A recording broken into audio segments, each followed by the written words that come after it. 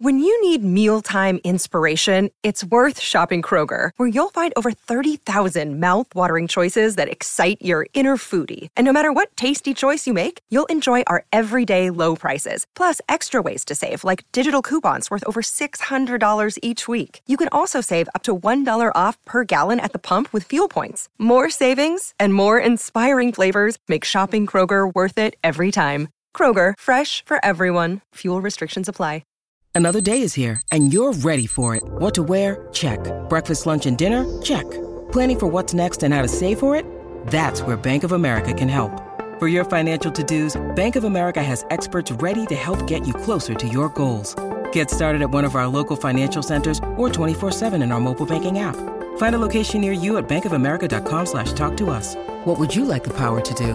Mobile banking requires downloading the app and is only available for select devices. Message and data rates may apply. Bank of America N.A., member FDIC.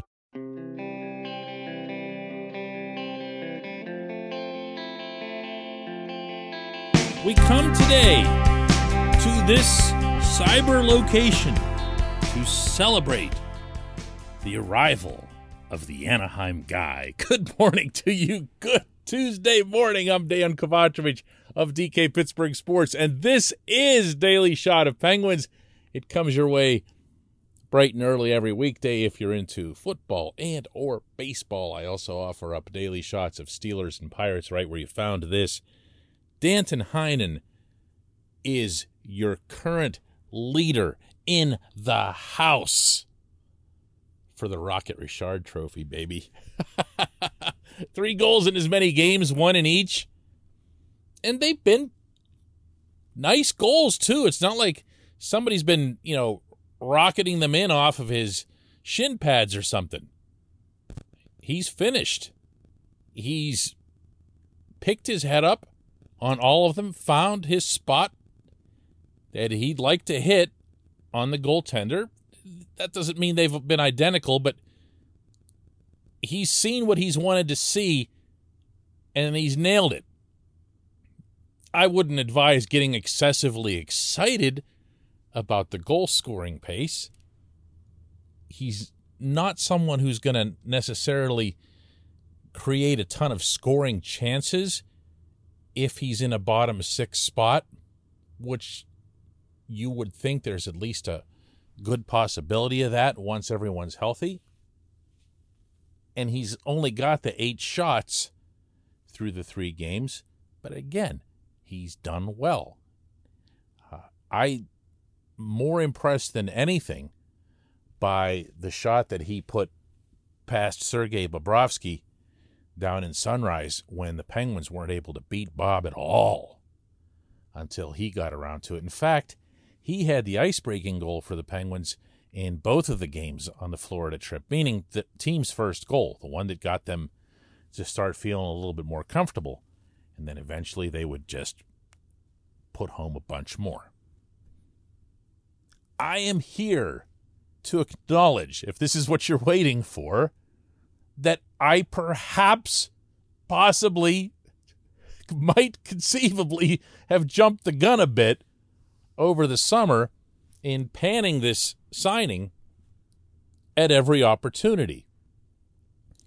I stand by my motivation in doing so, in that I felt that Ron Hextall and Brian Burke would have done far better to have set aside any and all reserve cash/cap space and put it into keeping Cody Ceci and make sure that they didn't create a new problem for themselves. I also stand by my stance that Heinen, who profiles as a top 6 winger but has yet to consistently produce at that level over his first 5 seasons in the NHL, really looked like he was miscast here, because this team has a good many wingers who fit that. Most prominently, obviously, Brian Rust, Jake Gensel, Kasperi Kapanen. You could make an argument in Jason Zucker's favor. Maybe Heinen ends up challenging Zucker for that spot next to Malkin when everybody's back. And Evgeny Malkin did skate yesterday, by the way, with the team up in Cranberry at practice. Nothing formal, nothing excessive. Doesn't look like he's around the corner, but it's the first time he's been visible on the ice to any of us on the outside. So that was something. But the real reason that you pick up a Heinen, and this came directly from Hextall's mouth, I'd say about a month or so after the signing, was that they saw him as a value signing. Now, what does that mean? Well, it sounds derogatory. It sounds like you picked up, a $1 movie from the VHS pile at the local drugstore. It's kind of that, but not really in a mean way. This portion of Daily Shot of Penguins is brought to you by the good people at the Greater Pittsburgh Community Food Bank, where they're committed to providing food for all of our neighbors in need, and they, in turn, need your help. Visit pittsburghfoodbank.org to find out how $1 from you is all it takes to produce 5 full meals. There's a video that shows you how they do this. Again, go to pittsburghfoodbank.org and you'll find it right there. Value signing is general manager speak for, we don't necessarily need this player. We don't even necessarily want this player. But we are genuinely surprised and moved that this player is still sitting there and presumably at a very low price since he's still sitting there. That's what happened with Heinen. After his strong debut in the NHL with the Bruins, in which he popped his career best 16 goals, it's been kind of on and off for him. When he hasn't been with the top guys, he hasn't produced. So you put him in a bottom 6 role, and he's just kind of there. There's not that much to his game that fits in with muckers and grinders. But when he's been out there with other skilled players, and we've already seen that pattern in this very young season, because he's been moved up to the top line not once but twice. First when Gensel wasn't available, and then now with Brian Rust being out.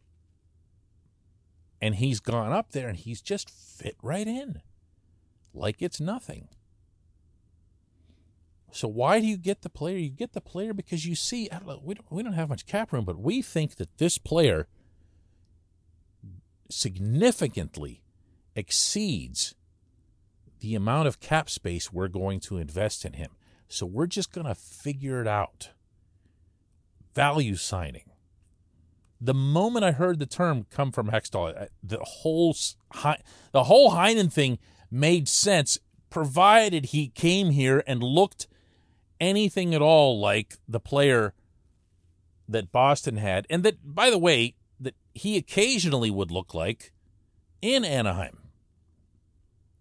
So, hey, if he comes along and offers you an option to, let's just say, for example, Zucker, that Zucker doesn't produce. Zucker's off to a pretty decent start. So I'm not picking on him. I'm just saying this is a hypothetical. And you say, hey, Zucker, we just don't have anybody to take his spot, so we're just going to have to stick with him there. Well, now you kind of do. You have this player here. And he also looks comfortable on the power play. Mike Sullivan has him practicing on the penalty kill, and he's getting him at least a little bit involved. Oh, that's a new thing for him, but if he can do that, again, he enhances, here's that word again, value. His value to the team. Really, no harm, other than that $1 million could have gone to Cody Ceci, and you knew I was going to say that when we come back. Just one question.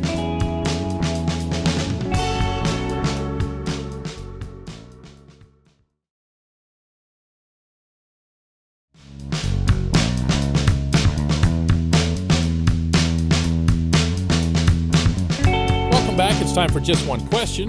That's brought to you always on this program by Fubo TV. The monthly cost of cable is over $200. Fubo TV is $65 a month to watch all the same channels.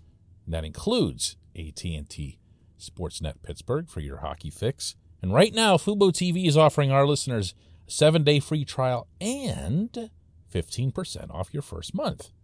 Just go to FuboTV.com/DK. See what I mean when I said our listeners? It's just for us. FuboTV.com/DK. Our J1Q comes from Hunter Hodes, who asks, would you say the big difference with Tristan Jarry's play thus far is his playing further out and making himself bigger to shooters? I think Andy Chiodo is working some magic so far.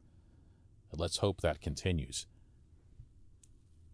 Hunter, I appreciate your enthusiasm. I'm not prepared to share it. I thought Jarry performed well through the first two periods in Tampa, and then I thought he, got a little soft there in the third period, and then I thought Jarry wasn't challenged really at all by the Blackhawks. There were a couple of good saves in there, but this isn't a knock on him, and it's definitely not carrying over criticism from the playoffs. I don't really believe in that sort of thing. When I'm talking about the season to date, and you're asking specifically about Chiodo's impact on him, I'm not seeing something that makes me think, magic, to use your term. I'm not there. I'm not there. The Penguins are 2-0-1 going into their game tonight against the Stars at PPG Paints Arena, and they are that almost entirely because they have scored a ton of goals and they've been really diligent with the puck all over the rink. The only time I've seen goaltending as being influential in any of these outcomes was that I thought, really, to be blunt here, that Casey DeSmith wasn't very good at all in Sunrise. The Penguins got some big saves from him, but they needed more, and they needed him to be less beatable upstairs because everyone everywhere thinks that he's beatable upstairs, and you have to strike down the reality as well as the narrative to be a successful goaltender in the NHL. I am very much open-minded to how Jarry fares this season. I'm open-minded right up to the point where the puck drops for game one of the playoffs. And when I say that, I believe that that is your point of continuation from last year against the Islanders, because proving yourself in the playoffs in this sport is a real thing.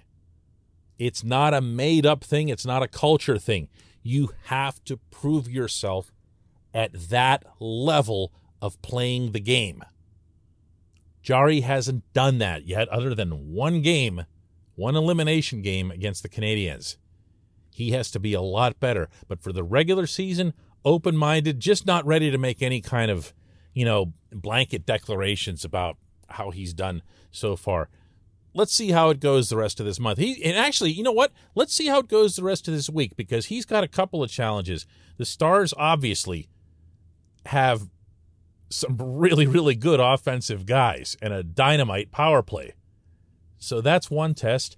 And depending on how it is that Mike Sullivan uses his goaltenders, if he were to play again Saturday, and there's certainly a long enough break to allow it, then he'd go against the Maple Leafs and Austin Matthews and all those guys that Toronto has.